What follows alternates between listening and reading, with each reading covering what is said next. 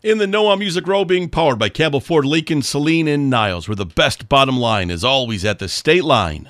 New music, new tours, new babies, and more. Getting you in the know on Music Row. Sometimes music can help you get through life's toughest moments, and Luke Bryan says he's inspired hearing from fans who draw strength from his songs. You know, nothing is more gratifying when, I'm reading stuff on my socials and they say how, the way we go about life inspires them through tragedy, and it keeps you going. Even with two little girls at home, Brett Young and his wife Taylor have found it important to continue to date.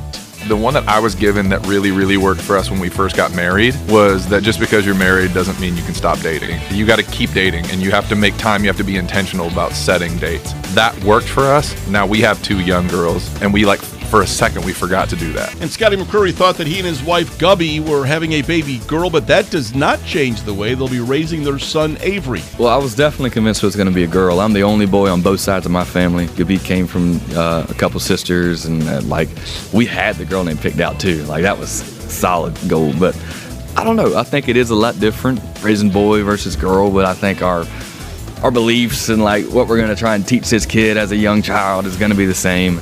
And now you're in the Noah Music Row on Southwest Michigan's Country 97.5 Y Country.